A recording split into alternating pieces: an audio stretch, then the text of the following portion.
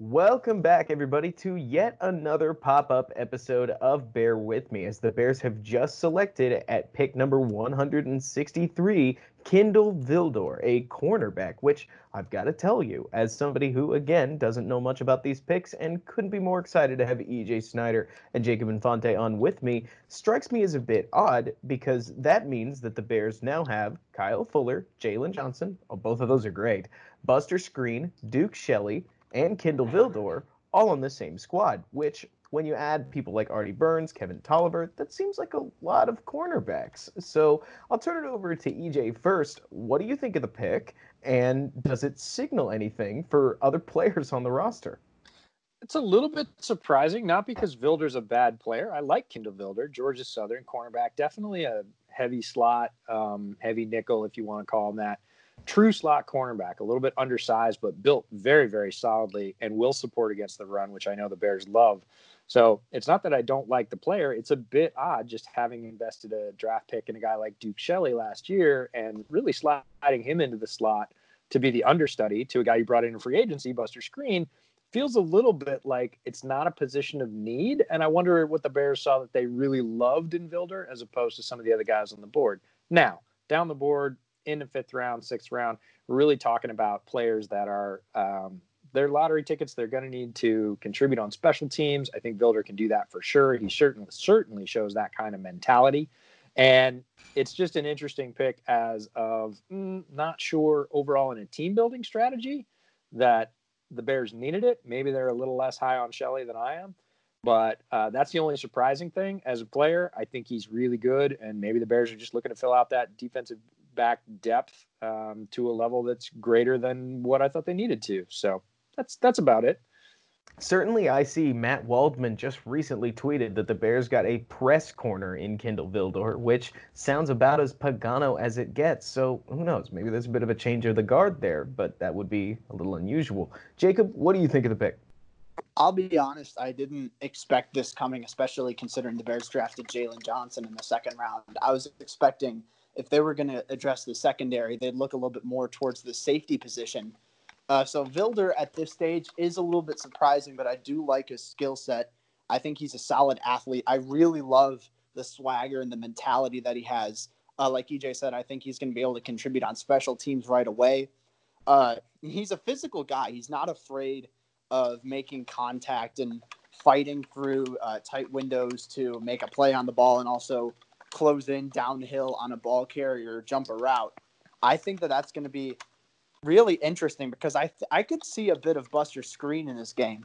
EJ, you mentioned he can play in the nickel, which I think would be a good fit for him at the next level. I could see him potentially playing on the outside as well if injuries were to come up. I think he could offer a little bit of versatility there. But I do like him as that physical nickel type of position, and I think that he's going to fit well with the scheme. I admittedly don't know, again, with the positional value. I think there were bigger needs available on the Bears roster that they could have addressed, potentially wide receiver or a safety or an offensive lineman. But I do think that Vilder is a talented player. He's a good fit for what the Bears are looking for at the cornerback position. And I think that he's going to be a very valuable special teamer right away, and he'll offer some versatility as a backup as well. Now, you just said something there, Jacob, which I gotta tell you is exactly how I feel. It's a bit surprising that now, if we go through and we look at the draft picks that the Bears have had so far, all four of them, which is a bit unusual to say at pick 167, but hey, we knew it was coming, right? We have Cole Kmet and three defensive players on a team that I would have gone into this draft saying that we needed more of offensive help than we did defensive help. Am I alone in that? Or is this something that you would have said that you might have expected coming into this draft? Yeah, admittedly, I'm kind of surprised that the Bears haven't attacked the offensive side of the ball a little bit more, especially given the fact that they don't have a lot of firepower there right now. I guess they're trusting their offensive line coach, Juan Castillo, a bit to kind of, bring these offensive linemen back to their performance from 2018. And we'll see what happens if they target any late round guys that they want to develop going forward. but I'm honestly surprised that they haven't gone with an offensive lineman yet. I guess they're waiting a little bit later for a receiver. I think that there are a handful of talented guys that they could still get. But I am a bit surprised from a positional standpoint that they went with a cornerback here. I mean, like I said, I'm a fan of the player. I like what he brings to the table. It's just a little bit surprising that they haven't targeted the offensive side of the ball a little bit more. What do you think, EJ? Is this a surprise to you? In terms of it being a nickel corner, yeah. In terms of addressing defense, in terms of balance with offense, overall the number of picks, I think you have to play the board. And the Bears did have needs on defense. Look, Nick Kwiatkowski left, Nick Williams left. They were down on safeties in terms of who they had under contract. Really, once they brought Deion Bush back, they still only had 3 safeties under contract. So the defensive side of the ball, although it was good last year, NFL teams are year to year, and the defense did need some help. So I'm not terribly surprised. I am a little bit surprised by the selection of a nickel before some other things. Jacob mentioned safety. Guy like J.R. Reed from Georgia's hanging out there. There's some other options at safety that I think are value players, maybe above Vildor in terms of scheme, because I don't think he plays safety. I do think he's a true nickel. And Matt Waltman brought up a great point. He's very physical, Vildor is. He's extremely competitive. He will press. He is physical. He doesn't let people get off the line. He tackles. So all those things are going to be right in Chuck Pagano's wheelhouse, right? It's Buster Screen light in a lot of ways. It's not as tall as Screen, and I don't think he's as versatile to the outside. If I'm going to play somebody outside, it's probably Shelley, who played outside there at Kansas State more than Vildor played outside at Georgia Southern. So from a positional standpoint, specifically as a slot corner, yes, the balance on defense versus offense, not terribly surprising. Okay. About how long do you think it'll take Vildor to really find his groove inside of this defense? Whether, like you're saying, it's from that nickel position or anything else. I know that once we get down on this part of the board, the general vibe is you either take a football guy that's lacking high-end traits, or you take a high-end trait guy that might need a little bit of refining. It sounds like Vildor is part of the latter, if I'm not mistaken, but how much refining does he need, EJ? If you're going to stick him in the slot, I think slot or nickel is always an adjustment because you've got a lot of two-way go routes, right? You can't have the boundary as a sort of invisible defender.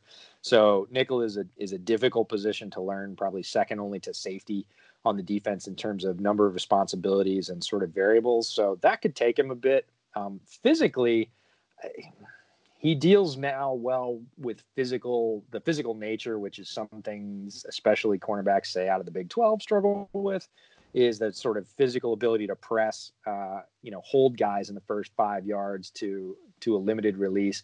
He's got that in spades. He doesn't need to learn anything about that. He's also physical coming up to tackle the ball, which is something that we see even high-end corners not necessarily excelling at. So I think physically he's ready to go. From a sort of competitive mindset, he's ready to go. In terms of the complexity of the role and the schemes he's going to see, that's going to be a jump, especially from a place like Georgia Southern. The playbook's going to be a whole lot thicker for him at nickel than it was for him in college with the Bears. So it's tough to say how fast a guy processes that information, but that's going to be the key to his success. It's not necessarily a physical jump for him. It'll be a mental one. Interesting. And based on what you've seen, Jacob, have you caught any development inside of Vildor's game? Is picking up coaching points and growing as he progressed in college something that defined him in any capable way?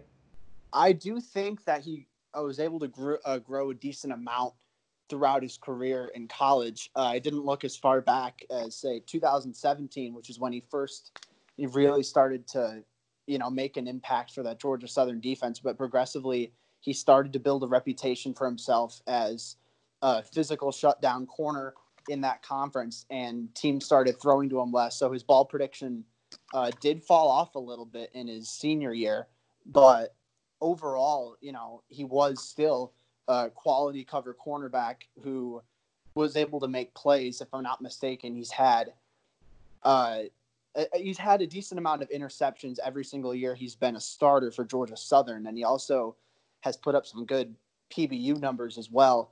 So he's got good ball skills, and we've seen that offenses tended to throw to him a little bit less as his collegiate career progressed, and I think that he's gotten better as time has gone on. I do think that he's got a bit of a ceiling that he has that he can't necessarily get better than. I think, at max, he's, a strong depth option, maybe a spot starter at the next level. So I don't know necessarily how much more he's going to develop given his skill set, considering he doesn't have like elite speed or anything along those lines. But I think that he's a pretty safe pick on day 3 of the draft. I think that he's a type of guy, you draft with in mind to have a physical depth corner. And I think that Vildor's going to be exactly that for the Bears. I think he's going to fill a specific role on their defense. And I don't know necessarily how much more he'll develop, but I do think that he can step in right away and play to a pretty adequate level. Sounds great to me. And here we are at right now. Philly's pick is in, which I use more as a time spot.